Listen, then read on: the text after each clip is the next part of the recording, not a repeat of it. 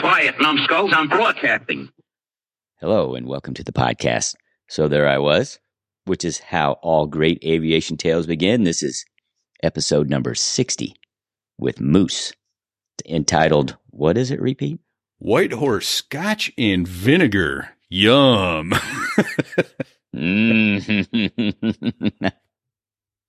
Desperate Marines drinking anything. That was a good story, along with about 100 others.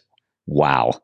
What a great interview. These were, he has all the amazing tales, all the great aviation tales. Yes, a great interview indeed from a great aviator, a great Marine, great American. Oh, yeah. Once again, I felt like we were listening to an aviation legend. Started his career in 1955 as a NAVCAD, and then retired in 70. I think it was 75 after Vietnam. Yeah. He got promoted after 2 passes as a major. He got promoted on the evacuation ship after the evacuation of Saigon. We initially got a hold of Moose because of one of our pilot, Earl McCoy, whose dad is featured on our website in newspaper articles after ejecting from an A4 off of Hawaii. Moose was one of his dad's squadron mates, although I don't know how much time they spent together because Moose flipped back and forth between helos and jets. Like never heard of this before. Nobody I've ever seen. He had over 1,000 hours in the F-8 Crusader. Matter of fact, while he was flying the F-8 Crusader, the Oriskany, he got awarded the DFC, and he only had 28 air medals total after all his combat time. Yeah. Right. He couldn't break that number 30. You know, some people are just slackers, but he did get the Bronze Star with the V for Valor on his Distinguished Flying Cross. So I guess we give him a pass. Just unheard on of. Not making 30. And also there's the trend continues, repeat, with the killing of livestock. Not one. The senseless 2 animals. Murder of livestock. It's coming up, but it's obviously a trend. Yeah. So a squadron mate shot a water buffalo when he was nose to nose with him in his hooch. Another good story. Actually, that ties in with the White Horse Scotch. That's right. That's exactly White Horse Scotch. It does. And then he goes, well, how do you tell your grandkids that you killed elephants, pink elephants in Vietnam? But, you know, they were transporting weaponry for enemy combatants. So it was a motorized artillery piece. It just happened to have flames as the motors. Unbelievable, right? Yeah. Don't think about pink elephants. Don't think about pink elephants. Kill them. We got to also mention real quickly before we get over to Moose. Thank you very much to Jordan Harbinger for doing a show swap with us. We've been listening to his shows. This latest one was with a corporate espionage agent. Amazing guy to listen to. The information that he gets out of people over the phone. He's left that career now and written a book, but the Jordan Harbinger show is amazing. He finds these people and it's well worth listening to. We'll talk more about that during the show. Yeah. I'm having a blast listening to his episodes as well. I think in the meantime, we probably ought to get out of the way. Hear how it is that someone would have White Horse Scotch at night. I know, it's just the world's smallest cockpit. It is horrible. So I don't know. Any advice for the folks while they strap in and listen to this one? Don't sit on the ejection seat handle. Thanks a lot. We really appreciate it. Don't do it. Here's Moose. Don't do it! I'm just kidding. No, I'm not.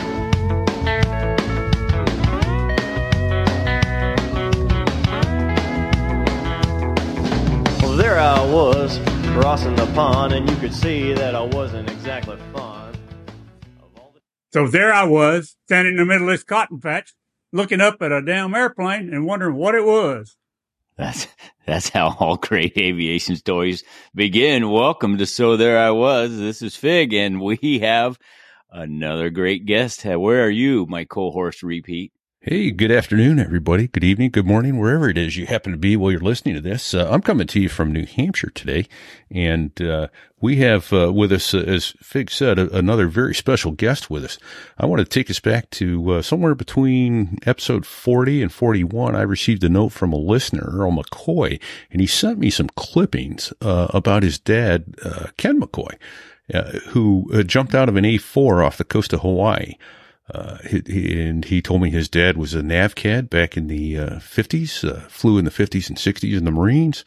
and A4s, helicopters, that sort of thing. And sadly, Ken had passed away, but a dear friend of his and a contemporary by the name of Moose, retired colonel, United States Marine Corps, flew both jets and helos, more than 300 combat missions in Vietnam. So that was Moose's voice you heard, looking up from a cotton patch at an airplane. And welcome, Marine. Glad to have you with us. I'm glad to be here. What kind of aircraft was that you had spied in the sky? Do you have any idea? I think it was a damn crop duster. Okay. Bi-wing crop duster. And we were back in the deep South and didn't have a lot of airplanes around there. And I don't even think they had airliners back then. So, right on. Would it be safe to say that's where you got the aviation bug? The crop dusters used to really thrill me. I used to watch them, and then second year of college, promised my mother I'd go 2 years, and the Navy guy come through and offered an airplane ride to Memphis if anybody wanted to go take the test. And I figured, what's wrong? Airplane ride, and I'll never get another chance. So I took it and passed all the tests, and then they offered me to come into the NAVCAD program. So I jumped on it. Excellent. Nice. Very cool. So where was that? You said the Deep South. What part? Where are you from? Arkansas. And going just a little town in Blytheville, about 60 miles north of Memphis. Oh, sure. If you go to St. Louis, you got to go through it. So used to have a big SAC base there. So that was exciting. So there's a big long runway there. In fact, I landed my first Grumman aircraft at Blytheville. Oh yeah, a few years back. So awesome. How about that? Okay. So what was that reception like? We heard from Slaff Senior that he enjoyed arriving at about 1 a.m. and getting up for calisthenics at 4 a.m. Did you enjoy your reception that those Marine staff NCOs provided for you? No, getting in Pensacola, I was still Navy, so all we had was a gunnery sergeant that took care of the PT and all the good stuff. And we didn't make our option to go in the Marine Corps until we got through carrier qual. Then we had an option to stay Navy or go Marine. Okay. And after looking at the boat one time, I said, to hell with this. Give me the Marine Corps. So, how'd that work out for you? The boat? Just curious. Asking for a friend, sir. I went out. I took 10 shots at it and lined up with a right-hand catwalk every damn time. So they sent me back for, stupid study, more field work. But I had a nickname of Catwalk Loose until I got out of flight school. So that's everything I lined up on. But I did come back to make it. So nice. I decided to stay with them. So anyway. Sure. And what kind of airplane was that in? The old SNJ. SNJ, okay. Yeah, they've changed the names of all the damn things I flew. I think it's what now? It's T6. Right. Yeah, changed them around. I don't now I'm confused on what I used to fly. They changed it, I used to fly HUS, and now they call it a 34. So I don't know. I think it's the same airplane. Right. In fact, I was looking earlier at some of the airplanes you had flown, and one of them was the UH-34. Not the HOK.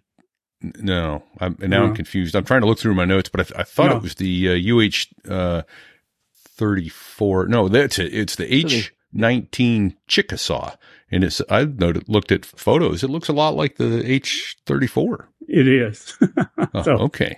And the SNJ is a T6 Texan, basically, probably with some beefier landing gear. Well, I thought I was going to resign my commission. They made me thought I was going to get in an HOK squadron. And I said, I got 2 flights in that thing, and sitting up looking at those beaters up there going intermission over my head. I said, this ain't supposed to fly. Right. So, right. I avoided that. Got into the old H-19 or whatever they want to call it. So. Okay. Yeah. That was awesome. So, this is 1954, 1955? 55, 56. Okay. I actually got out of school and graduated out of flight school in '56. But the Marine Corps is looking for helicopter pilots, and they offered us flight training or helicopter training at the same time getting out of jet training. And me and my buddy was dating some nurses, and that was going to give us more time in Pensacola. So we decided to take that offer. And they told us that, oh, this will give you more choice of duty stations. You know, you got jets, helicopters. And I believed that and swallowed it. And I spent 22 years trying to get out of helicopters back in jets. I only did it a couple of times, but it was crazy. Oh my gosh! So you actually got your wings as a jet pilot, is that right? Yeah. I was a hot jet pilot. You know, scarf, You bet. big belt buckle, Sure. no money, and and so they said, well, helicopters. And it had been for the nurses, I probably wouldn't have stayed for that. But anyhow, What they were having a good. what was the advanced jet trainer? Was it the F9F? Yeah, F9, the straight wing. Okay. So Okay. it was a nice airplane, but So it was funny. It was funny. But anyhow, we got out of flight school. I didn't go through without it. You know, used to get a lot of demerits if you didn't have the stuff done right. And I think I had a quota of 50 to get through pre-flight. I hit that before I ever got to the carrier. So had a couple of conversations with some admiral, and he said, well, your flying's real good, but you got to straighten up your social fly. And so he gave me 25 more to get out of flight school. And he said, you won't see me again. You'll be aboard some ship with a pair of black shoes on. You ain't going to be an aviator. So I took that to heart. that was That's called yeah, motivation. yeah. That was a motivation right there, buddy. So Wow. So then they got me. I thought I was going to be a hot jet pilot. Got me out of school, you know, aviator, and they sent me to the East Coast in the chopper.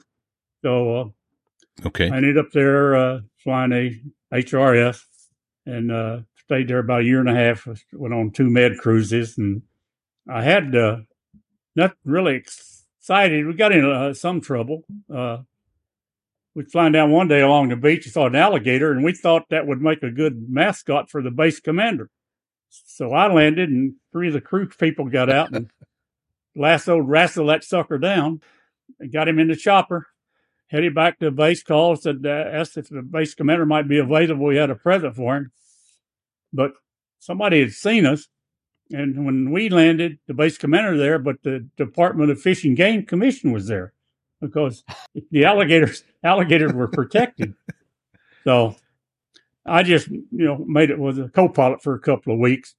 Nothing else real serious got done with that. But So could you back up a second? I was looking up what an HRS helicopter looks like. It looks like a UH-34. Looks like an H-34 a lot. But can you get back to where were you exactly when you saw this alligator? And you guys thought this? We're flying in out on New River in Lejeune. We're just flying up down the beach going to New Bern.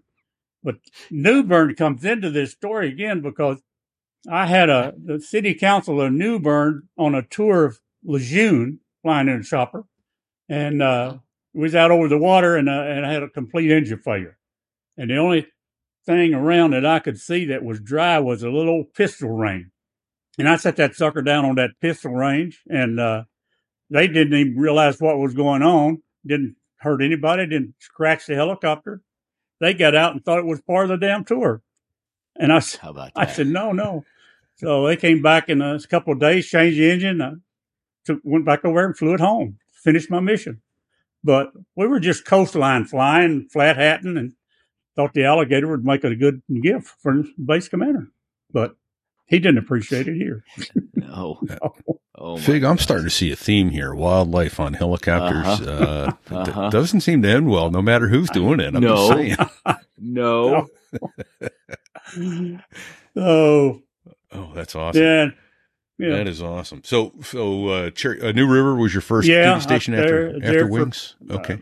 About until 50. They got there in 56, left there in 58 volunteered to go to Japan as a chopper driver, and did a tour over there, and the biggest thing there that what was Japan? Sorry to interrupt. What was Japan like in 1950? Oh, we were 1959? we were almost like the Buddhas over there. We could do no wrong, and we fit right in. We just put a kimono on, some wooden shoes, and we'd get in the crowd and go down to the Buddha and worship with them and drink sake, hot sake, and so we were well received. I mean, it was a fun place, and nice. Then during that tour, they decided they split six helicopters off and sent us and the crew and everybody to the Philippines because they needed help with the Hucks, guerrillas that they were trying to control. Okay. So half of that tour over there was really living out of a tent in the Philippines, just trying to help corral the Hucks, and that's where I sit that one little cliff. I remember the buffalo problem we had, and was that in the Philippines? Yeah, that was the Philippines. Okay. The buffalo and the white horse went together. So I want to hear that story from you. Okay. I read little bullets of your notes. So set the stage here for me. You guys were down there. You're living in tents or something. We're right? bivouac, living in tents. Just no amenities of anything. Just whatever was issued. And so we sat around at night. We'd have a campfire and not do much. And some guy was talking about, well, I do have a bottle of something that I slipped it with us. I said, what is it? He said, White Horse Scotch. I said, well, I hate Scotch. The other guy said, yeah, I don't like Scotch either. It tastes like peat moss or something. And I said, well, the mess tent's down there and there ain't nobody there. We'll slip down there and see what's in there that might mix. Right. So we went down there and we tore that tent up looking for something. And all we found was a damn vinegar. So the guy said, well, we can try it. So, okay, we took it back. Everybody got their canteen, aluminum canteen out, and we started mixing drinks with that stuff. And I'm going to tell you, the first sip of that was a shock. I couldn't explain what it tastes like. You'd have to try it. And we sat there. I'm going to take your word for it, Moose. We sat there and grimaced and ended up drinking the whole damn bottle. And oh my God! And the one guy that had the bottle got real sleepy, so he's in his tent, and we took him over and laid him down in his cot, laid him down, covered him up, and we went back out and just talking, nothing to do, people looked for something, activity. We looked across, the villagers that sit across the road, they're selling wood carvings and all the, paraphernalia that they bring out of the mountains. And saw this damn water buffalo tied up over there. So we said, well, let's give that buffalo to him. So we went over there, nobody's around, untied it, walked him back over, walked him in the tent and put him nose to nose. I mean, he was right nose to nose with that guy sleeping. And when he woke up, he had his 38 strapped to his chest.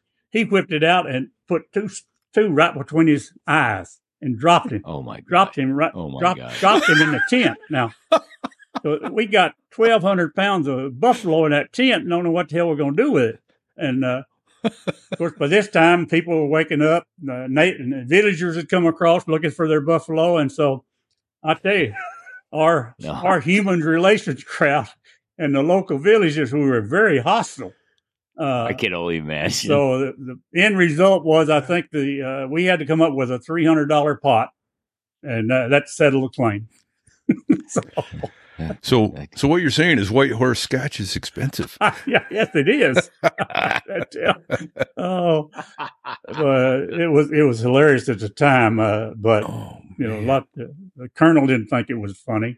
That may have been one of the reasons I may have got a pass over early in my career. I never found that fitness report to see what was on it. So, how about that? So then I kind of left there and finished that tour and came back to the States. When I got back to the States, I had they were going to put me back in choppers, of course, but then they had an opening for somebody to go to radar air traffic control, RATSI school in Olathe, Kansas. And I said, I held my hand up. I'll go.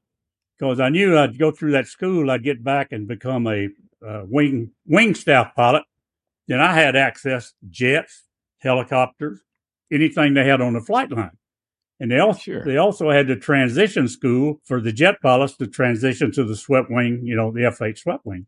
So I did that. Came back, and so I was great. I was running the GCA unit on the runway and doing air traffic control and flying. I could fly most of the time. I flew the T-33 because nobody wanted to fly it, but I love flying it. And Beechcraft flew that, and then they had. Now, where were this you? This is El Toro. In El Toro. Yeah, when I got back, and then also. So you left the school, went to El Toro, worked for the wing. Yeah, went to the air wing as a staff officer, and then at the same time, they were bringing the 34s in, and of course I hadn't transitioned to the 34, but the wing commander said, "You need to get qualified, get recertified. You did in the F9, but I want you to get recertified in that 834." I said, "Well, if I have to," he said, "Yeah, you have to. I'm telling you to." So I went through their training, got recertified in there, not knowing why that they were putting together a squadron to go on that nuclear test with that Operation Dominic down in Johnson Island. And they were trying to put together qualified helicopter pilots to do that. And so all of a sudden, I didn't know, somebody stuck my name in the pot, not with my agreement, because I didn't want to go back to helicopters. I said I'd be a wing pilot for a year. He'd leave me alone. So then they put that outfit together, and the colonel that was in charge of it came over one day to fly. He needed his flight time, and I had a 2-hour test hop to go out and just motorize and put some hours on an engine. So they wanted him to go with me, and I said, "Okay, that's fine." I said, so. He was kind of a cocky lieutenant colonel, and of course I'm a captain, wise ass. And so he said he got in. I told him, "Well, this is just a 2-hour test flight. We ain't going to do much." I said, "You just kind of sit over there, put your hands in your lap, and you'll be fine." You talking about pissing him off. So never said anything about it then. But that 2 days later at happy hour, we was in a bar drinking. He was there, and he said, "How you doing, Moose?" I said, "Oh, I'm fine." He said, "Did you find out, you're going with me on the cruise to the nuclear test?" I said, "Bullshit. I ain't going nowhere." "Oh, yeah, you are." He said, "Your name's on my list. And you know what? You're going to be my permanent co-pilot for the whole fucking cruise." Oh, shit. You could just sit there with your hands in your lap. Yeah. Is that basically what he was saying? Yes. And knowing him, I figured, by God, he would do it. But he didn't, but it scared me anyway. So that's how I got back out of flying my T-33 back into flying choppers, because they needed me to go on that nuclear trip. So was Johnson Island, was that somewhere in the South Pacific? Yeah, it's down around Christmas Island, Johnson Island. They're down really isolated, and we were just evacuating the people off the island in case one of those things went off, when they fired it. Okay. And then we'd recover the pods that they were shooting through the explosions, just to see what kind of reaction was going on. So, hey, I got to back up and ask you a question about your first tour in Japan. Where were you guys stationed? It was called Opama. It was nothing more than just a little helicopter field. Nothing there. And nothing geographically. Where's it located? Is it the Big Island? We were 30 minutes from Yokohama. So fairly north.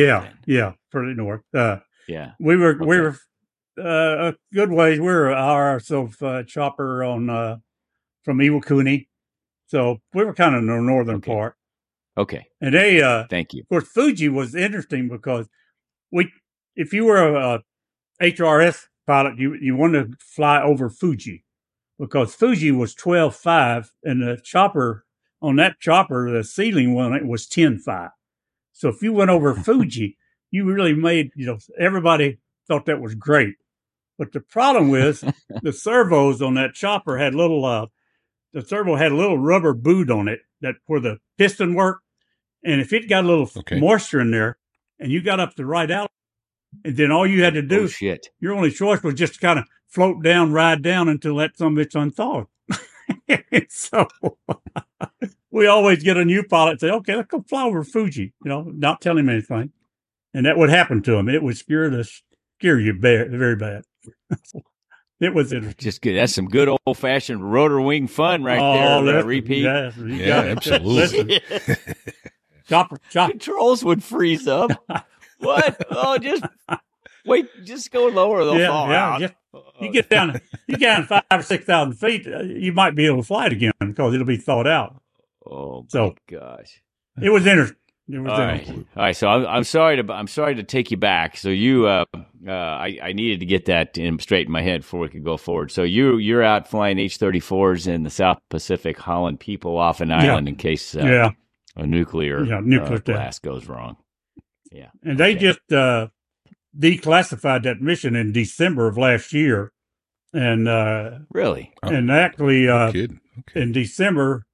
Some congressmen they went through and they actually created a letter of appreciation and a medal for the people that were involved with that because there was quite a bit of danger if something had happened on that pad.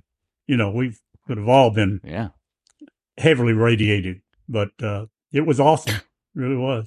Declassified last year. Wow. Yeah, I think December, and that's when they came out with got a notice from the Department of Defense that, hey, we just created this letter and a medal for the people that were really involved in that operation.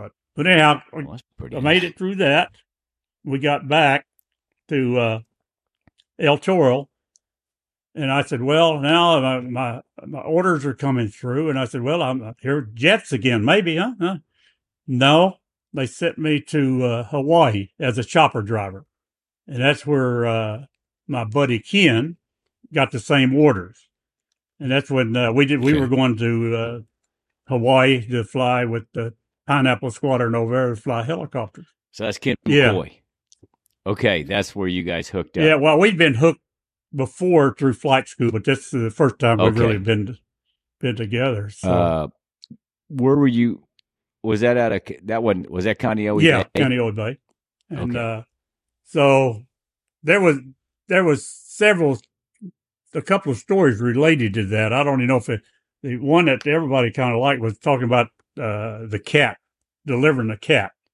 Yes. And Ken had a cat that he just loved, and he was going to Hawaii. He wanted to take it home to Walnut, Mississippi, and leave it with his folks. Well, Walnut's real close to Memphis, the air station there. And of course, I went through training in Memphis, the air station. I don't know why I didn't get court-martialed for flat hatting there. But he said... There may be a story there, but... he said, why don't you fly my cat to Memphis, and I'll pick him up, then you just come back home. And he said, I'll get that T-33. I said, no problem. We got good guys on the flight line, help us all the time. I said, we'll set it up. You get the cat ready to go, get a cage. I'll tell the guys what we're doing, and you bring him out a certain time. Nobody will know what we're doing. I'll have that T-33 loaded, and we'll just strap him in the back seat and go to Memphis. Well, they brought him out. They did.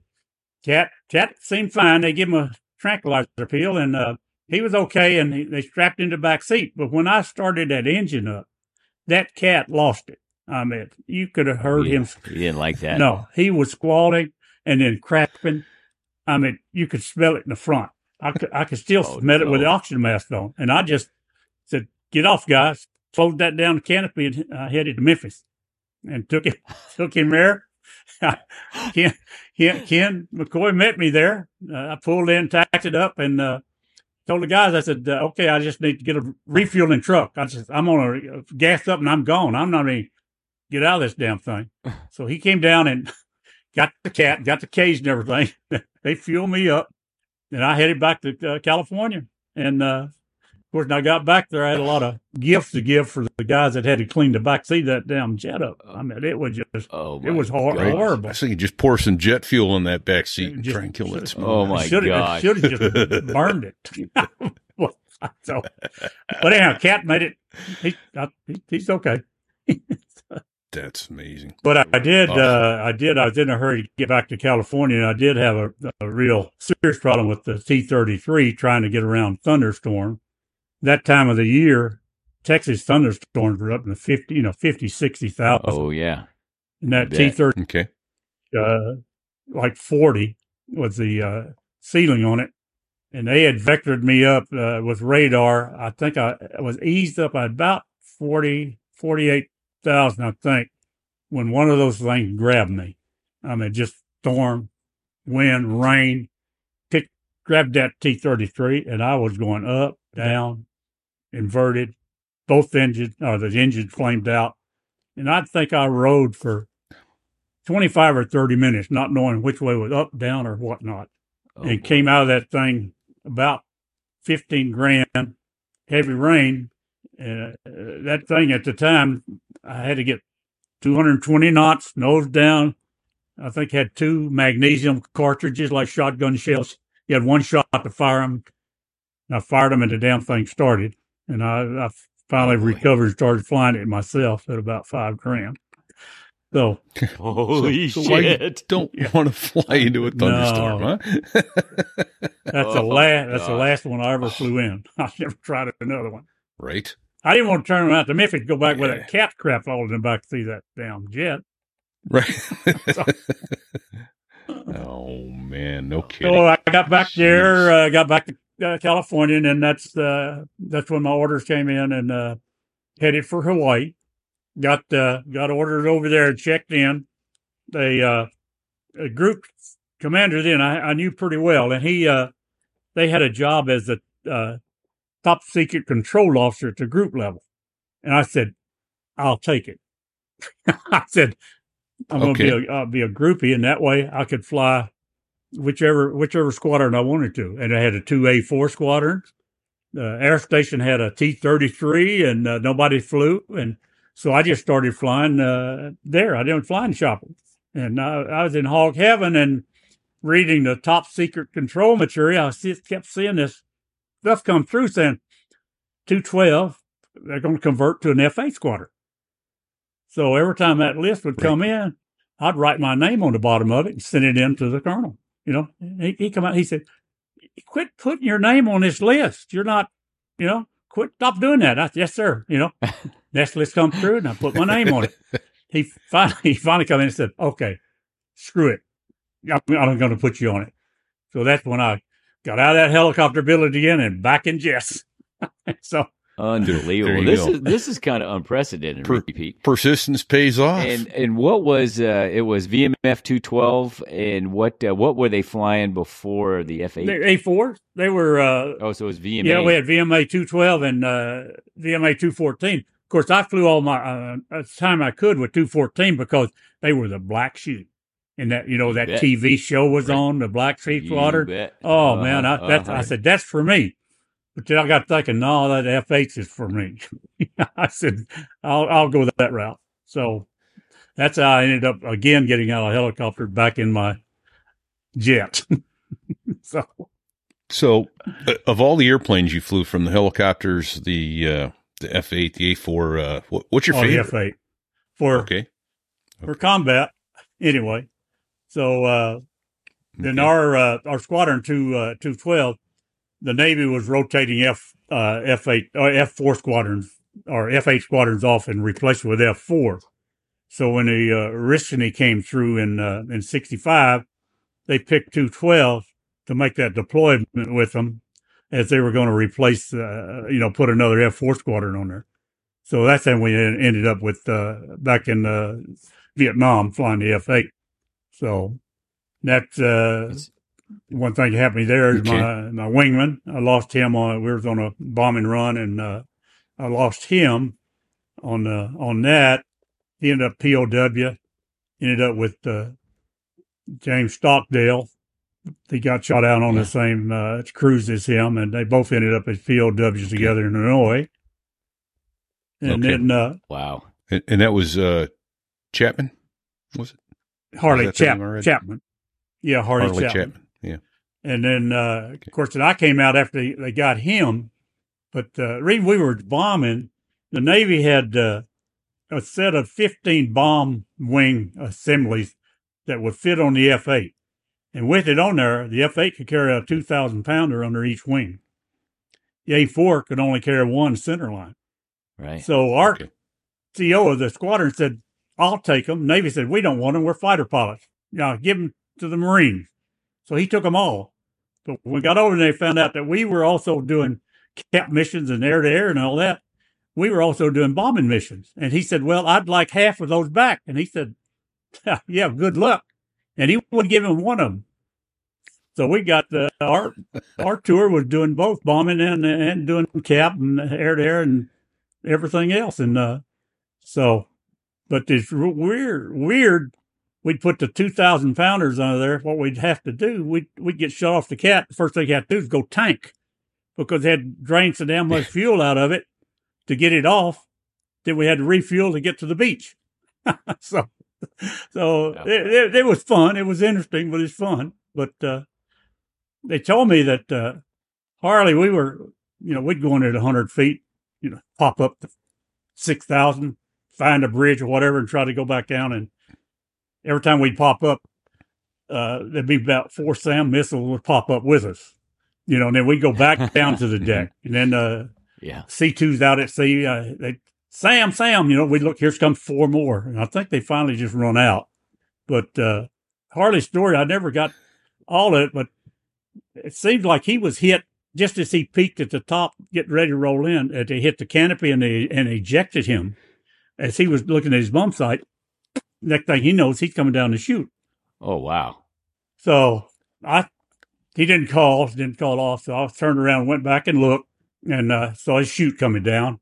And he seemed to be okay. Watched him land. Then I turned around. I said, I got to get the hell out of here. So going down the valley, and air-to-air tracers coming everywhere. It looked like Halloween. And so he hit me. I ended up losing some fuel, some controls and whatnot. But we had a A6 tanker. I found him and plugged into him. He drugged me all the way back to a carrier. It wasn't my carrier. It was the other one that was on station.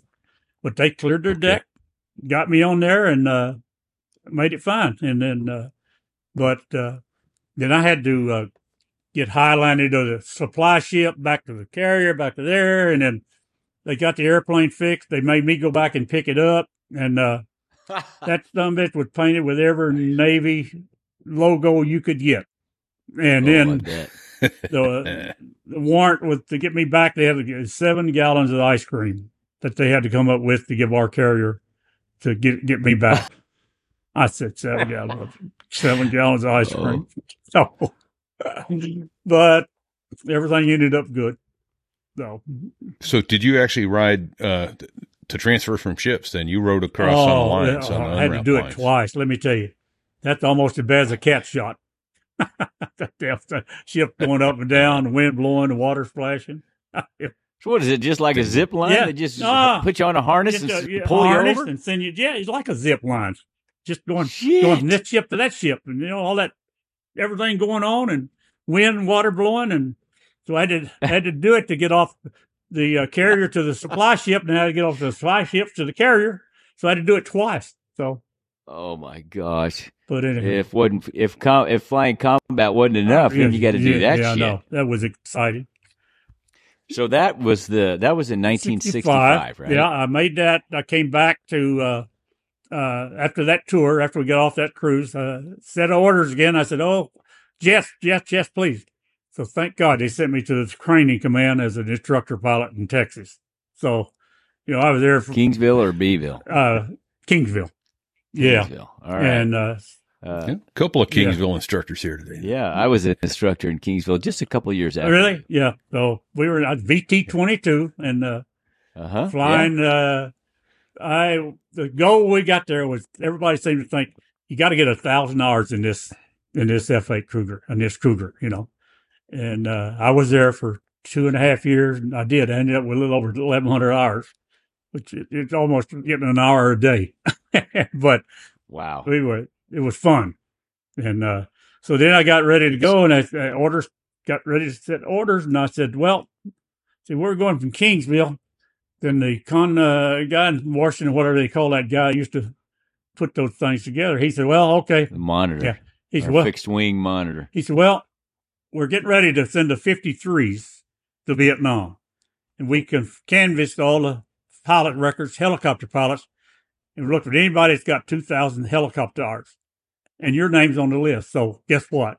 Oh no. There you go. Oh no. So you're going back to the 53. But jets. So, But jets. you know, I said, you can't, no, you don't want to do that. And they said, well, you're going. So I went to California, transitioned into 53, turned around and went back with HM 463 in Marble Mountain for a tour there. So crazy. Now, did I read? So wait. I know I've seen video of it. Marble Mountain, that was in Vietnam, Yeah. yes? Yeah, that was, I did. It's right out of Da Nang. So you were back there in 67? 68 to 69. Oh, my God. And so it was good. I had, it's crazy though. We had, the squadron had, I think, 8 or 9 majors because of all this flight time in helicopters and whatnot. Our Latrine officer was a major. so then they, Wow. about 8 months into it, I guess, and they came up with they needed somebody to go to the air liaison officer for the 1st Marine Regiment that's south of Da Nang. So I just put my hand. I said, yeah, I'll go. So I went down and the last 8 months over there, I worked with those guys in the field, and then got through with that, and then headed back to California in 69, and didn't have.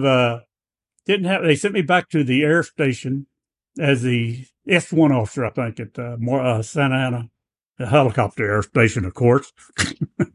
Didn't send me to the group where they had all the jets. So I went back there and was just doing nothing much. S1 of the air station, he didn't do a whole lot. And then a buddy of mine had he had a 53 squad. He had a 53 HMM 363. He had that squadron. And he asked me one day, he said, why don't I see if I can get you, I'd like to get you over as my XO. I said, well, that ain't going to work. I said, I've been passed over once. And he said, well, I know some people. I said, well, I don't give a shit. That ain't going to work, boy. I said, Marine Corps ain't like that. And he had been one of the presidential pilots, and he did know some people. And so I stayed in the air station there, I guess, about a year. And all of a sudden, got orders. They cut me out of the air station and put me back to that helicopter group and put me in as his XO. I thought that's damn unheard of. So I stayed there. And you were a major or lieutenant major? Colonel? No, I was a major. It'd been passed over one time, and then about a year and a half later, I stayed his XO a little over a year. Then the promotion list came out. I wasn't on it, so it's 2 passed over. So I said, okay, I understand. I'm going to get out. So I put my letter in to retire. Give them a 6-month notice. And I had things I already had set up as to do. I'd go back to school. And so then about 2 weeks after I put my letter in, here come a set of orders to Okinawa. I said, what the hell? Of course. And he said, yeah, I called that detailer. And he said, well, our letter went out before your retirement letter came in. So you're going to have to go back for another tour in Okinawa. So I said, what? Tour as in a squadron or to an air group on Okinawa. Okay. Yeah, Fatima. Yeah, Fatima. So I was pissed off. You can imagine. But so I said, okay, I'll play your game again. So I went over there and checked in. The colonel there was a great guy. And he said, well, what the hell am I going to do with you? You're the most senior major I got. I can't put you in a squadron. That's going to disrupt their change of command. He said, okay, I'll make you the group operations officer. I said, I don't care. I'm here for, a year or whatnot. That's okay. So, so we're sitting there doing that. And I was enjoying my job, flying the 53s and doing all this stuff. And then, the XO of the group got emergency. His wife had emergency operation, something, and had to go home. So he and I were good friends. And he said, what do you think about being the Group XO. I said, here you are. You're nuts. I'm a major. Right. And he said, no. Let me talk to the colonel. And he went out and talked to him. And then three of us got together and we talked. He said, well, yeah, I'll do it. He said, but we got to fly to Iwakuni. So the colonel and I had to fly up to see the general, the wing commander in Iwakuni. He had to sell him the deal that he's going to put me in as his XO as a major with all these other lieutenant colonel, squadron CO and all that, And general told him, said, it's your air group. Do what you want. So I went into the XO. He had his staff meeting, set them all down and said, guys, we got a problem. He said, I got a problem here. I'm going to either maybe bring one of you guys up here to be my XO, for a while, for maybe 6 months or so, or I could put Moose in and leave you in the squadron. He said, does anybody have a problem with that? Oh, no, sir. Moose, listen, we love Moose. Whatever he says, whatever he says goes. Nobody wants to leave the squadron, man. So he did. And that was brilliant. It was. So I'm sitting there as the XO. And then about this time, Vietnam showed up, the evacuation. And the general, I love the guy. He was, I'd flown with him before. So he came through, putting together a team to go in incognito, all civilian clothes, no uniforms, to start looking at how they were going to evacuate these people out. And he and I and the colonel are sitting there, they're talking about it. And the colonel looked at him and said, you're really going to need a helicopter expert. And I thought to myself, oh, shit, here it comes. He said, I'll tell you what I'll do. I'll give you Moose to go with you on this team. I said, Colonel. He said, no. And General Kerry, he said, well, he said, what do you think? I said, yeah. I said, I don't care anymore. Whatever you guys want, I said, I'm ready to do. So he signed me to his general staff for the helicopter site for the evacuation. What year was that? 74. No, 74, because the evacuation actually was in April 75. So we got all our civilian clothes, no shaving. And we were going in, CIA boys were picking us up at night off the command ship and flying us in. And we were looking around for where to land choppers, how we were going to do it and all that. So I was, had the ground lieutenant colonel who was in charge of the security people. So we were going in, and so we were in there one night, and this was in 75, just about a week before the evacuation. And so we were waiting to get on this CIA boys going to pick us up, take us back out to the ship. And me and our two buddies sitting there, and this third colonel comes up with two Vietnamese generals and said, I got to have this chopper. And chopper said, no, I got to get these boys out to the ship. And he looked at him and he said, Colonel took his pistol out and he said, I have to have this chopper. Yes, sir. So they loaded those guys up. Off they went. And here was us standing there with our thumb in our mouth and said, what do we do now? So, well, we ain't going to do nothing now. We're going to go back and find a place to sleep. Oh, boy. So we went in that night. The next morning, they overran Da Nang, and the people up there they overran left all their bombers and everything on the runway, fuel with ordnance. And they came to Saigon and just bombed, totally closed the airfield in Saigon, where the evacuation was supposed to be taken. All the 130s were going to fly there and take all these people out. Okay, they totally closed it. So that's when they said, okay, we got a problem. And that's when they took frequent wind. Wow. So, wow. Okay. And is this about 74, 75, right before? This is April. Oh, okay. Okay. So right about the end of it there. Yeah. All right.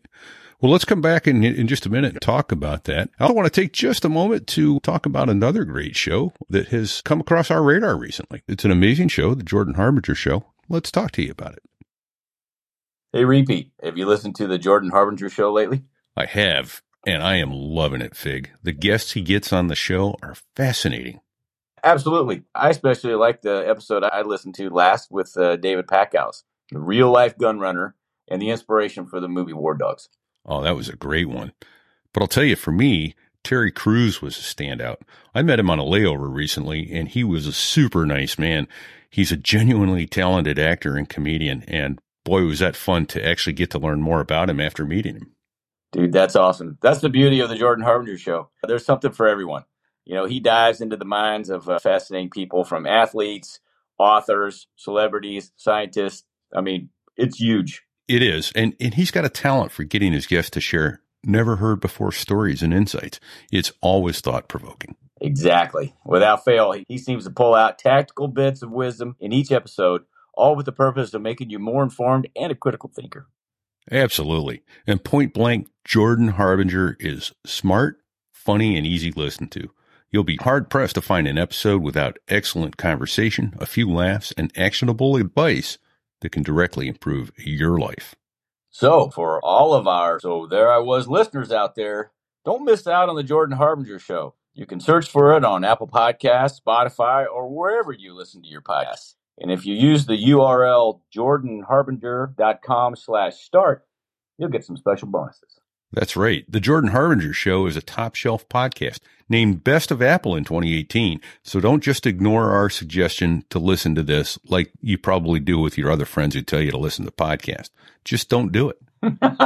You can't go wrong with adding the Jordan Harbinger Show to your rotation. It's incredibly interesting. There's never a dull show. Search for Jordan Harbinger Show. That's HARB as in Bravo, IN as in November, GER, on Apple Podcasts, Spotify, Pandora, or wherever you listen to your podcast. Okay. So this is now 75.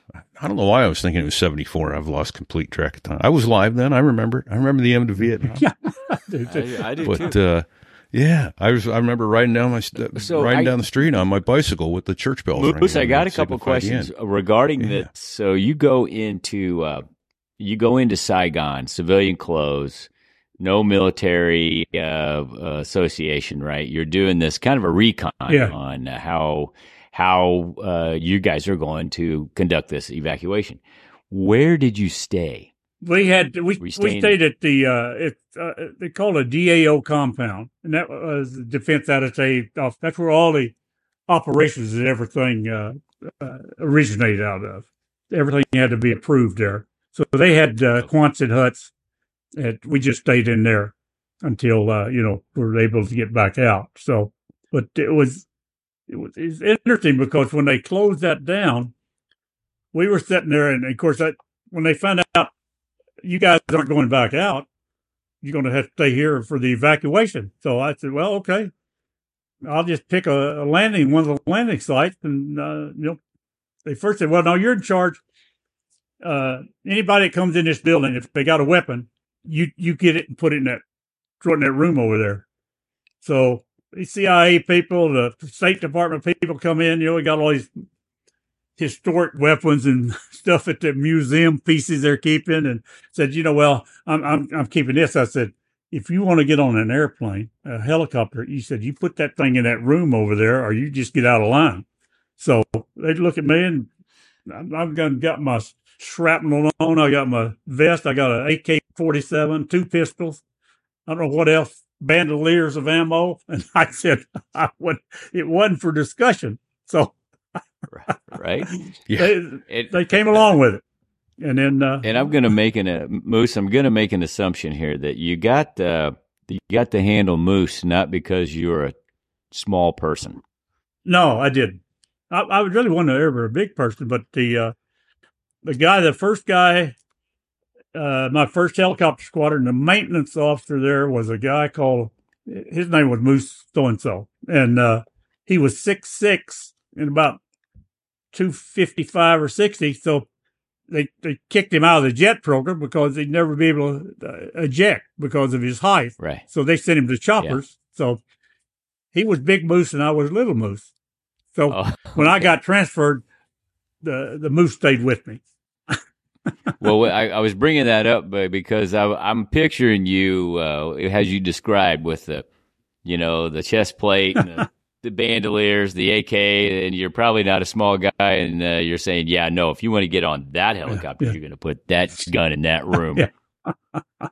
Okay. Yeah, no, you're right. That's what some of them. the CIA boys tried to give us a little heat about it. No, you don't. You're just like them. Get in that line. The other thing, the guy run in. Right. We had a room. A guy came down after we got pretty much settled down. The guy come down. And he said, "Come here. You got to help." I said, "What? Got to help you? What?" He said, "We got some money to get rid of." I said, "That's interesting." So I went down there, and he had a room, and I cannot tell you how much currency, $20 bills put together, stacked and everything. And he had three or four shredders running. They were just constantly filling them up, shredding. I said, what are you doing? He said, this money cannot go back. It's already been expended. If it goes back to our economy, it's going to mess it up. I said, well, okay. I guess I missed something somewhere. So yeah, right. He said, okay. Then some guy run in with a little overnight bag. He said, hey, I got a bus that's trying to get through. I need at least $20,000. He just throw it in the bag. Off he goes. And I said, I was more worried about carrying my ammo than I was about, taking any 20s. Right. So, yeah. A couple extra 20s isn't going to save your life with those rounds. But they evacuated me when they did. I came out on the last chopper out of the DAL compound about midnight, and they took us out to a carrier. I was on the command ship, which is called the Blue Ridge. So they took me out to that carrier, and so I stayed, I think, 2 nights there before they ever got a chopper that could take me back to my command ship. And but the day I went back, I had Nugent Key, who was the premier of Vietnam when it fell, and his wife and a poodle dog. So I rode with them, getting back. They've taken him to the command ship. And we got in line there and walking through, and of course the Navy security is checking everything. He had a little black briefcase, and I was sitting there looking at him. He opened it up, and it just stacked solid with little gold ingots. How about that? And that was his escape plan. Yeah, right, I saw him about 8 months later in California. Talked to all me and my wife got out with was our poodle dog, and the clothes on her back. I told him to say, bullshit. I said, yeah, how about the little briefcase? So it was wild. Oh, that was for a friend. Sure, I'm sure it was. Yeah, I was carrying that for a friend. I had a kind of a funny story when I was supposed to be a helicopter pilot in Hawaii. They got short one day on a massive troop lift and needed me to fill in as co-pilot. And I said, well, I'll do that since you're not putting me back in choppers. I'm just helping you out.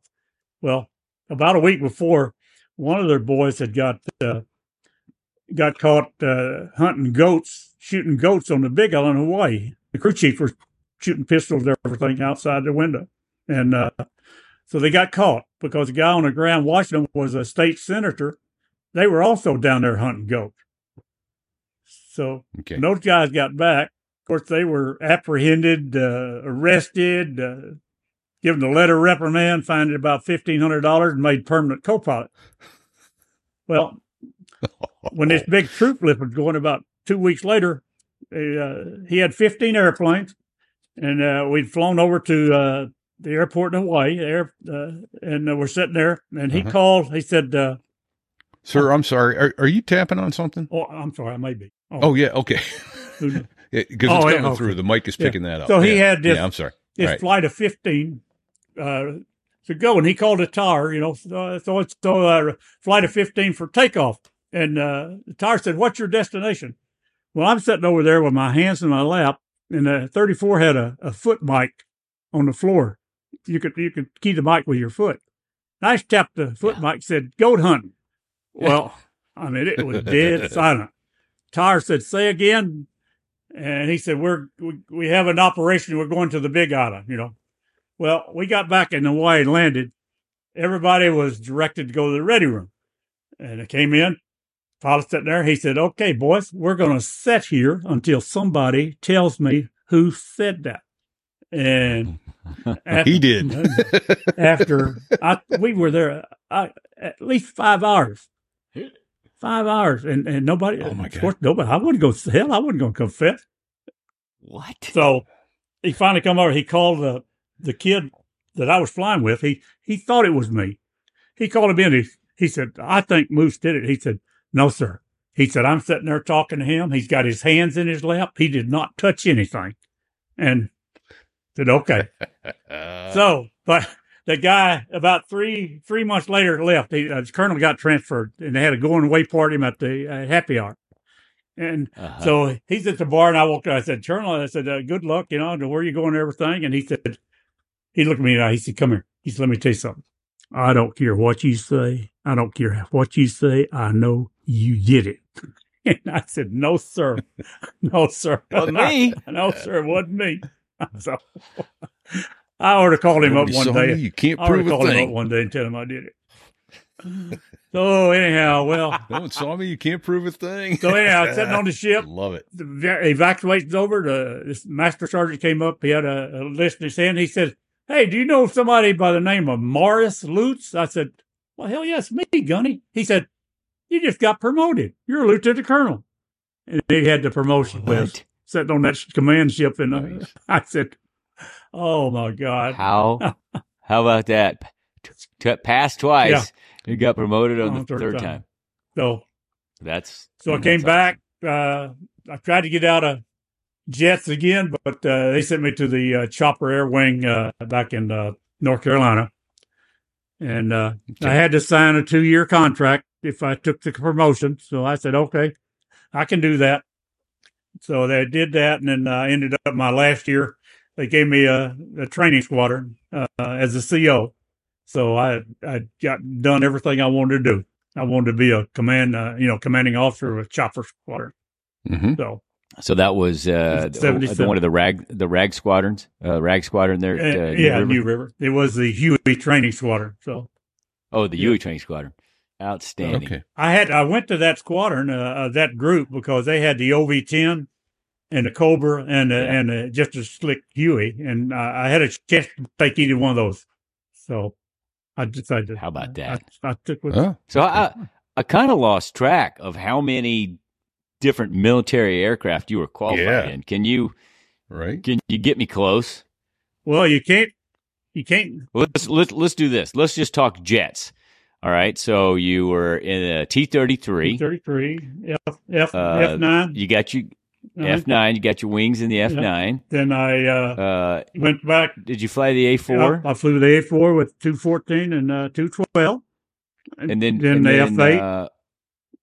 So all right. I got into I'm at 5. I got in the back. I'm at 5 fixed wing jets, and then so helicopters. You can't HMR. Yeah, you can't name it. You got a 46, a 34, a 53, an HOK, a HRS.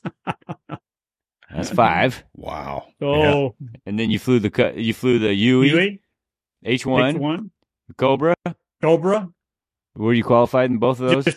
Just as like NATOP qualified. NATOP qualified. So all right, so that's 7. And what about the OV-10? No, I started checking out in that. I thought I might get that squadron, but no, the other squadron came up first. So I flew it. I was first. I wasn't combat qualified, but so I'm at 12. 12 different military aircraft. Now, so other than the F-8 that you flew in combat, did you fly helicopters? You flew 53s in combat. Yeah. And I flew with... So F-8s and 53s. And I flew the... But what was crazy is the Marine Corps required me as an air liaison officer with a ground unit to still get 4 hours a month at flight time. So I had to call... I was called as the air liaison officer. I'd call the Huey squadron because I knew the CO, and they'd come down and pick me up. So I'd fly missions with them so I could get my 4 hours flight time. So you had combat missions in the UH-1. And, Repeat. This is crazy, right? I know it's crazy. I mean, nobody. How could they do? You are the very first. You're the very first Marine aviator I ever talked to that has done this back and forth. Usually it's one direction, helicopters, and then goes to fixed wing. But look at the other thing. How many wires had to be crossed when I was with the First Marine Regiment? Their operations officer, had one of those emergency things. He had to go back home for about 3 weeks. Okay.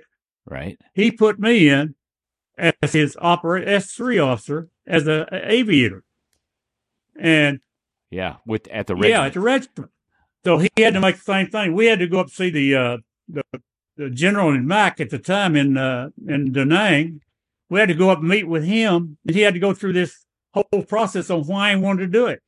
And the guy said, "Well, it's your regiment. If that's what you want to do, do it." So they throw me in there, and all these other ground officers. That's the prime billet for them. Oh, you bet. They're all looking at what's that aviator doing there? Right. So he did that with me with sneak attack. Did that with me with them, and then the other colonel said, "I'll put you in. You're my XO. I don't care what those other lieutenant colonels want to do." So I don't. Yeah, and nobody wanted to leave the squadron, so we like it. We like this idea. Absolutely. Yeah. I love that guy. Wow. So, how many hours did you end up with in the military, Moose? About 8,600. Wow. Most of them are about probably 5. It's been more heavy sided with the choppers because that's where they kept sticking me. Well, then you get more time per time. Every time you strap in, it's usually a longer sortie. You did 2 years at the training command, or 3 years? 2.5. 2.5, and you were in VT-22, which at that time was flying the F9s, or F9. was it the F9s? Okay, so you probably got a pretty good amount of time in the F9. Oh, I do as well. Yeah, no, I did. I'd busted 1,000 hours in the first year. So you had a little over 1,000 hours in the F8. Yeah. Right, and of all the airplanes you've flown, that's your favorite. Yeah. So if it's in combat. Now, so let's what's for fun? Yeah, well, yeah. What about for fun then? What's your favorite one? The fun is the Huey, because we used to fly. We'd fly used to fly in the desert down in Yuma, Arizona, and a lot of times our flight time was we start at 10 o'clock at night because of the damn heat during the day. And we fly all night long until the next morning. But in the desert out there, they had long strips, 100 miles of nothing, and every once in a while you see a little gas station or something, stop and go. Mm-hmm. So at night out there, we'd go down there, we'd fly around and look around, and sometimes just land there and shut down and go in and see what's going on. It'd be a bar, we'd have a beer. We'd go and have a beer. And so it was hot. You got to stay hydrated. But it got so bad where a couple of them would come out and they set up their own little landing site. They put lights out. We go down at the bar. We'd buzz them. They'd go out there and they'd have these lanterns set up and they'd mark out and they'd mark a spot to land. And we just shut down. And so we were doing that in California for a while. When I first got in California, they used to think helicopters were really something different. Everybody run out and look at them. Nobody'd call in and say, "Hey, somebody buzzed the house." But we'd do the same thing. We'd land on the beach at a campfire and get out and have a hot dog and a drink, get back, and we had to have our 3 hours of nighttime in. And they couldn't figure out how we were doing that. But what we didn't know that the chopper had a fuel dump switch.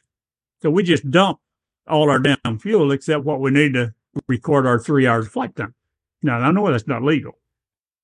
How about that? That's awesome. But I was a martyr or something in Balboa Island in California. Okay. They had a historic hotel, the Balboa Inn. And we came back, first time I came back from Japan overseas, looking for a place to stay, couldn't find anything. So we talked to the guy that was running the Balboa Hotel, was a friend of a friend. So we were renting rooms in that hotel for about $200 a week. Here we are staying in the hotel. We got room service. And you got a bar downstairs, and we're down in the middle of the Balboa Island where all the bars and the girls are. Listen, that's as close to paradise as I could ever explain. Yeah, right. I was kind of I don't know. I was not a straight shooter all the time, but I have to say this: I was probably, and I would tell that to anybody, I was probably the best helicopter pilot that the Marine Corps had when I was there. Even going back and looking, I didn't tell you about rescuing the mountain climbers off of Mount Whitney, in California. No, yeah, that's what I was wanted to ask you about that. Yeah, let's talk about that. It was midnight and a snowstorm. The Coast Guard. What year is this, Moose? What year? 70. About You were in 72. El Toro at the yeah. time, right? About 72. Okay. When I went into as the XO of the of my buddy's squadron before I got Okay. and so the Coast Guard's card, they did not have the airplane that would hover above 10,000 feet. And I went in and picked those boys up at night. There's 4 of them. 3 of them were alive. One of them was hanging by a rope, just banging against the mountain. But I went in and I was able to pick those boys up off the side of that mountain with that big 53 and able to hover at that altitude. And it was amazing. And what altitude did you say that was? We were right at 12,000. Holy cow. Right. And, wow. And the, I don't know what the Coast Guard was flying. It's similar, not a 53, but whatever their rescue bird is was capped out at about 10 or 10.5. They couldn't. Well, that 53 is an amazing bird too. That is. That could do some stuff. And that was the Alpha model, right? No, we had the Echo. You had the Echo. Yeah, okay. We had. Already, yeah, the one that came out with the screen. I don't know what it was, but it was almost the last model, so it was it'd been upgraded. Okay. But it was a beautiful. It was a beautiful bird. And let me tell you something. A lot of people don't know it, but you could loop a 53. Yes. Now, I think I saw a video of that one time. You can loop a 53. Yeah. and I said to myself, when I saw that, I said, yeah. No. Don't ever do that. Yeah. You only do it one time, but you can do it. Yeah. There you go. How about that? No, I've seen the video, and it isn't faked. It isn't deep fake. It's from long ago. 53s, they do a roll and they can do a loop, and then they have to clean the seats. And try it again. Absolutely.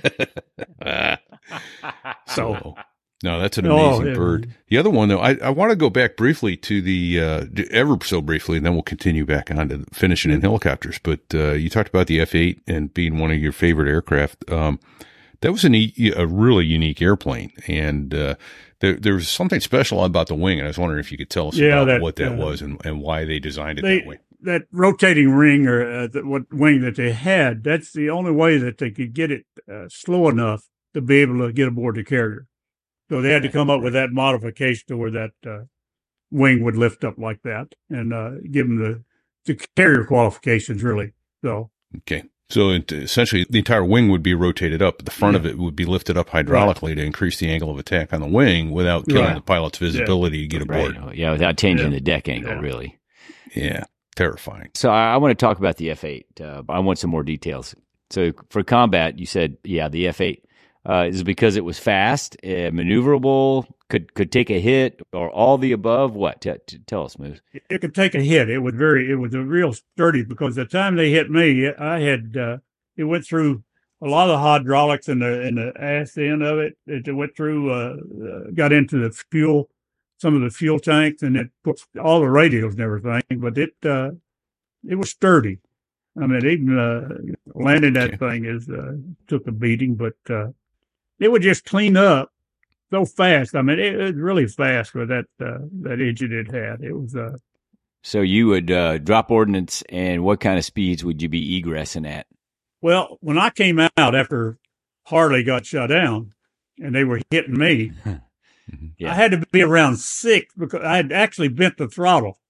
I couldn't go. It couldn't go any further forward. And stuck your foot up there and just kept pushing. Yeah, and so I had to be, I'm sure, in at least 6 or better. And wow! But what I had I had a test top on it off the carrier one day, doing a takeoff burner climb, max climb and whatnot, and got up to about 35,000 feet, and the throttle wouldn't move. It hung up on me. So, hung up in burner? Yeah, for a minute. Oh. But I got out of burner, And then, but it just stayed at about 80%. So the NATOP, the good NATOP boy, had a procedure for that procedure where you fly a pattern, hit the loopholes, everything, and about 3,000 feet or more from the end of the runway, you turn the engine off. Right. On in. Well, I had that, and I had a friend of mine was flying with me, so he was talking to me. They couldn't take me back aboard the carrier because just they couldn't handle that. It wouldn't. It'd been net and everything else. Sure. So he sent me to Da Nang in there on the air station, and so we flew around. And he talked to me, and I said, "Yeah, I know. It's here's the airspeed. Here's okay." And he said, "We got over the point." And he said, "Okay, turn it off." I could not turn it off. I said, "Wait a minute. We're going to look at it one more time." I said, I cannot visualize shutting that engine down. So we flew it around. We flew it around twice more. And on the third time, I finally turned the damn switch off. And we coasted in on the runway and nothing happened. It's perfect. Wow, but the NATOP's had it, but the first time it had been had. It's not anybody ever done it. Yeah. So. Okay. And it turned out you okay. were a test pilot. I thought it was awesome that bird could carry those 2,000-pound bombs, two of them, on one on each wing. When the A4 could only handle one center line. But that would definitely suck to get one hung. Well, yeah, it would more than suck. So yeah, it'd ruin your whole day. And night. Man. F8 had 20 millimeter cannons. Okay, and air-to-air radar as well, right? And they had, of course, we had those Zuni. We carry the Zunis, the rockets. We could carry the Zuni quads, and which I used one time. And guess what I shot? Elephant. We were flying around, two of us was on a cap mission one day, and a guy called one of those little boogie boys called and said, "Hey, has anybody up there got any orders?" I said, "Well, we got a couple of birds up here with some Zuni rockets, and what do you need?" He said, "Well, I got some pink elephants." I said, "Yeah, okay. What'd you drink last night? What'd you drink? Damn sober, drunk out here flying it, in the combat." And no, come on. So he vectored us down to where he was and showed us what it was. And there were three of the pinkest damn elephants I'd ever seen in my life. They were going through that jungle and through the mountains, and they picking up that red clay, and that's what they're blowing up to keep the bugs off of. They just blow that, and they were solid pink. And so me and my buddy took turns. We made passes and just blew the hell up. And they were all, my gosh, they were loaded with had artillery pieces. Well, but how do you tell your kids that you shot pink elephants in the damn war? Right. Fishing game here anyone? At that point, it wasn't an elephant. It was a movie. It was it's an artillery piece of some kind, right? Yeah, a motorized artillery piece. Yeah. So it was wild. It was wild. Well, what military decorations did you end up with? So obviously Vietnam Service Medal. Did you have air medals? I had 28 air medals. Only 28. Wow. Okay. Some of those are. Well, some people can't get 30. Well, some of those people. Some of them were. Oh my God. Well, the air medal had the stars. Sometimes you get a gold star in lieu of 5 or something. Sure. Right. I don't know how they. Right. I really don't know how they do that. I just see that. That's okay. I know I had 28 and 3 stars on that ribbon. Wow. I got the FC. I think really for the flight we had with Harley on getting shut down. You don't repeat. I don't know how many guys you know that got the DFC, but now we know one. Yeah, one. The Bronze Star with a Combat V is kind of different for an aviator, but I got that for running that regimental operations office while the guy was on emergency leave. That was you were the regimental opso. Yeah.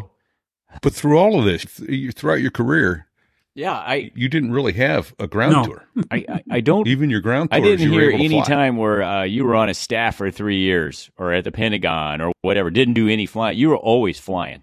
I tried to do that. The only reason I took a staff job is because I could fly the jets. That's the only way I'd get back in them. So What a truly unique and amazing Marine Corps career you had. Holy cow. It really is. I think it's, I've done a lot of crazy things, but I tell you one thing, I was a pretty damn good pilot. Some of the funny awesome. stuff we did and all that, you can't do that this day and age, but back then, it wasn't that bad.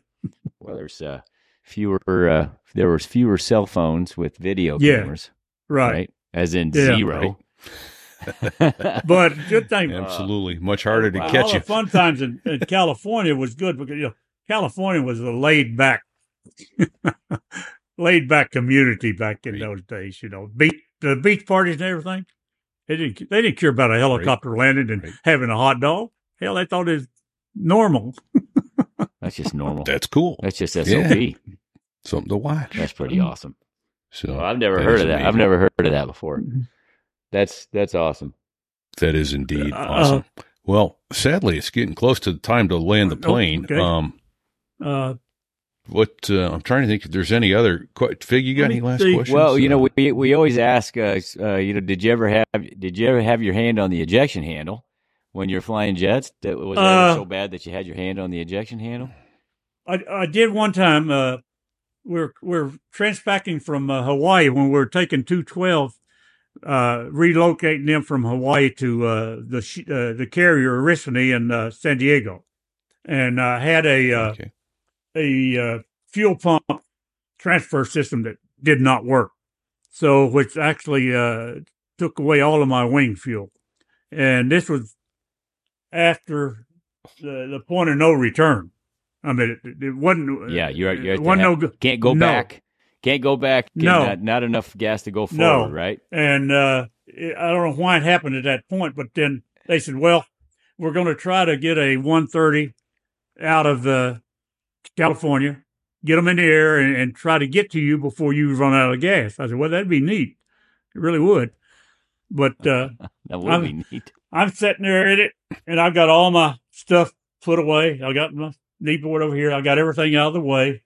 So I'll have a clear ejection. And then I'll start looking at the water.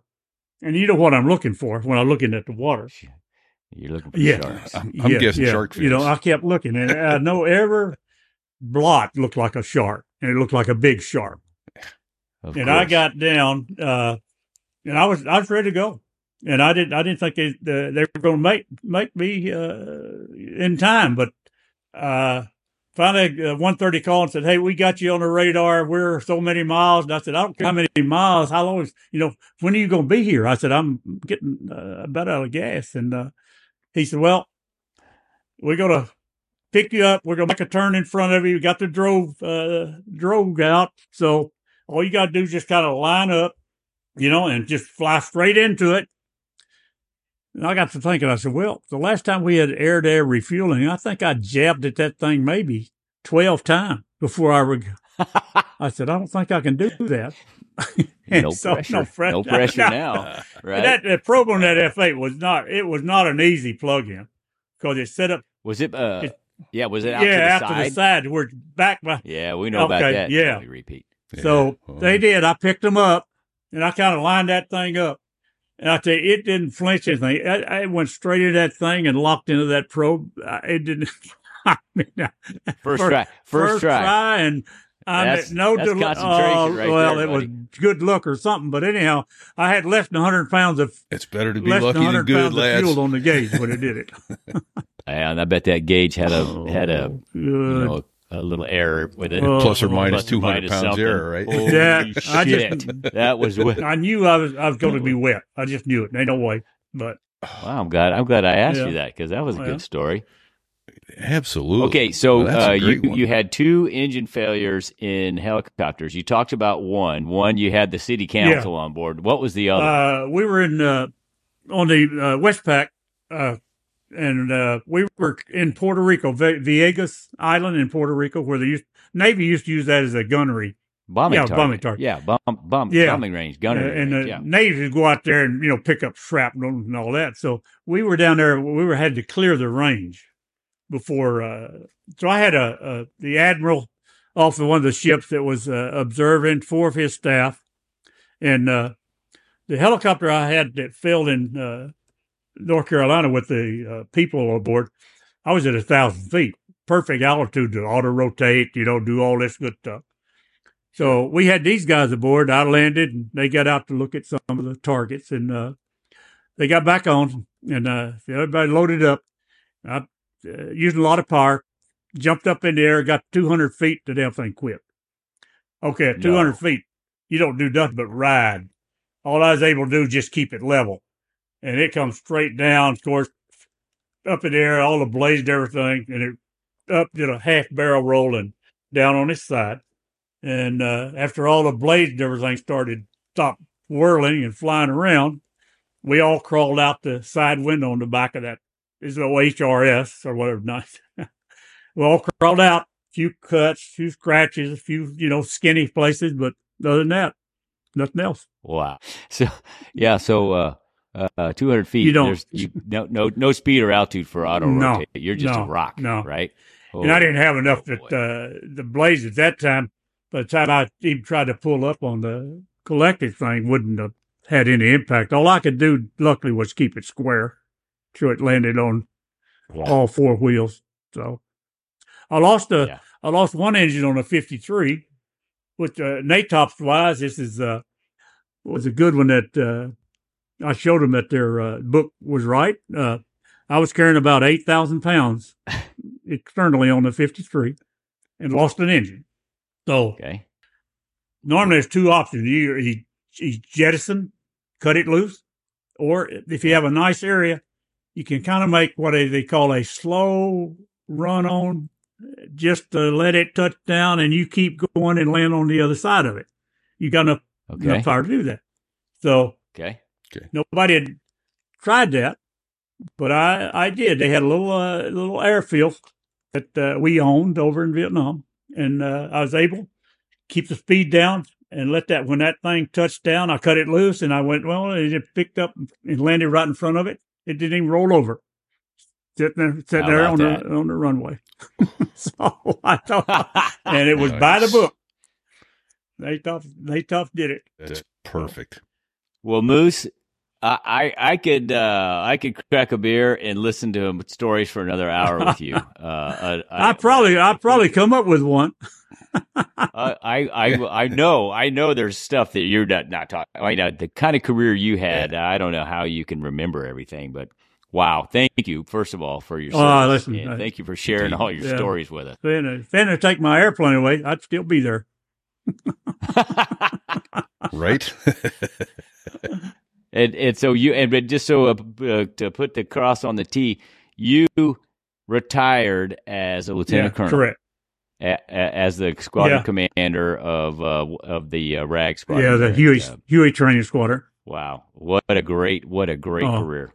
It was. It really was. That's awesome.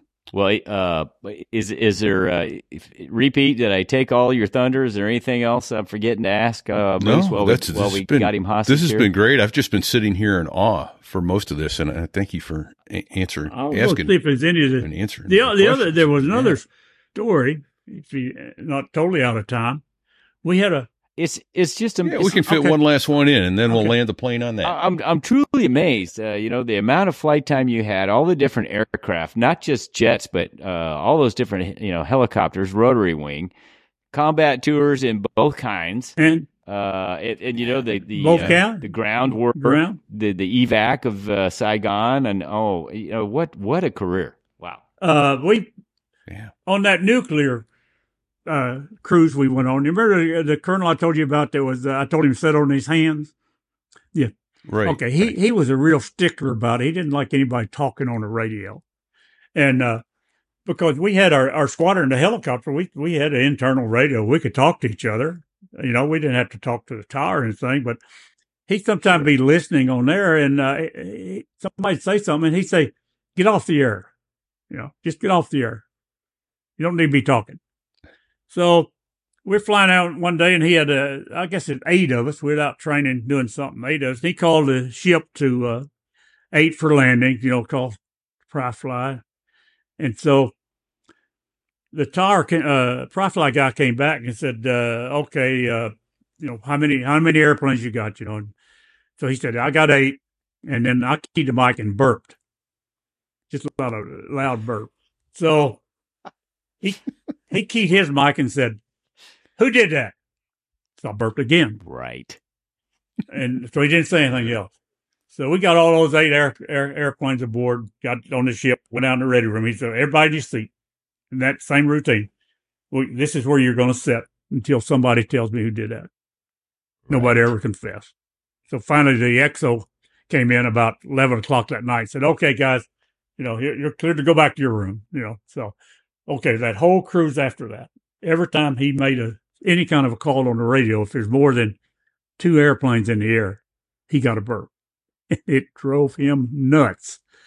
So yeah, but you set the precedence, and it was most of them wouldn't do it. They thought they'd get caught.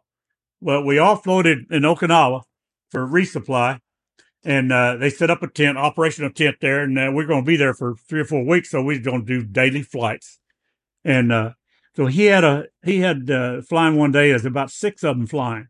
I wasn't flying that day, but in the operation tent, I asked what's going on, so and so. So they stayed around. And I'm sitting there next to the microphone, and he made a call to Fatima or somebody there asking a question. And as soon as he got through, I burped. He came back. He came back, and I don't know. It's a couple of nights later at happy hour, he came and he said, "Moose," he said, "I got to apologize." He said, "I just knew that you were the burp, but I was flying out today with guys. You weren't in the air, and somebody did it." I said, I said, "I told you, sir, it wasn't me." No, I apologize. I'd like to call him, beautiful. Tell him it was really me, but I won't. I'll let him guess. That's beautiful. So the Phantom Burper was alive and well. Well, thank you for that. That's a good story to finish on. It is indeed. So we need to thank a couple other people too, don't we, Fig? I think probably the Mac Geek Gab, one gentleman by the name of Dave Hamilton. Appreciate all your help and support. He's got the Gig Gab as well, and the Business Brain. And we got to send a thank you out to Jordan Harbinger for the show swap announcement with us. Right, he's got a great show. He interviews some amazing people. I heard recently one with Terry Crews from America's Got Talent, and Everybody Hates Chris, and White Chicks, and all kinds of other good movies. So he was a scream, fun to listen to. I'm gonna listen to that one. Yeah, I'm definitely gonna listen to that one. I listened to the one with the David Packhouse. From he was one of the 2. Yeah, War Dogs. Yeah, that was interesting as hell as well. For the War Dogs movie. Yeah. Well, thank you, Jordan, for swap announcements with us. We do appreciate that. Yeah. Hey, Fig, how can we get in touch with ourselves? Someone wants to get a hold of us. That's a very personal question. However, if somebody needed to get in touch with us, our email address now is on our website. It is indeed. Is it not? It is. I put them up last night. Thank you. So fig@sothereIwas.us, sticks@sothereIwas.us, and repeat@sothereIwas.us. And incidentally, just a note back into the middle of the show, Sticks is our resident helicopter pilot. He said the Coast Guard was flying H-3s back when you were doing the Mount Whitney rescue. So, that's from the Coast Guard themselves. So we also have a new location to go get some cool So There I Was merchandise. We've got clocks and hats and mugs and koozies and a rug and a beach towel and a cool other stuff. A bikini. Yeah. We're going to get more stuff up there. So go to sothereiwas.us/merch, and that'll get you to our store. We take a tiny profit to help keep the show going. And thank you, to our pilots at sothereiwas.us/Patreon. Those are the folks helping us out, keeping this show coming, keeping the great stories coming to you every week. We appreciate all that support. We wouldn't be able to continue doing this much longer if we hadn't started getting some support. That's huge. We can't thank you enough. I don't know. I'm trying to think if there's anyone else we should thank, Fig. Let me think. That music sounds good. Oh, yeah. Those are the 2 guys that make the Air Force sound good, the Dos Gringos. Thank you, gents, for letting us use your music. Indeed. Thank you very much. Classic music. Great stuff. Thank you, Colonel Moose. And yes, thank you, my friend. Yes, thanks, Fig. it's enjoyable. It is enjoyable. And thank you. I got a whole nother bag over here of stuff. We're going to have you back for more. All right. Going to have you back for more. This is good stuff. This is an amazing career and fun to listen to. So, to you, sir, don't let go of the collective. Don't sit on the ejection handle. Both apply in your case. Yeah, that's right. Can't say that too often. Yeah, exactly. And Semper Fi. Thank you for your service. Amen.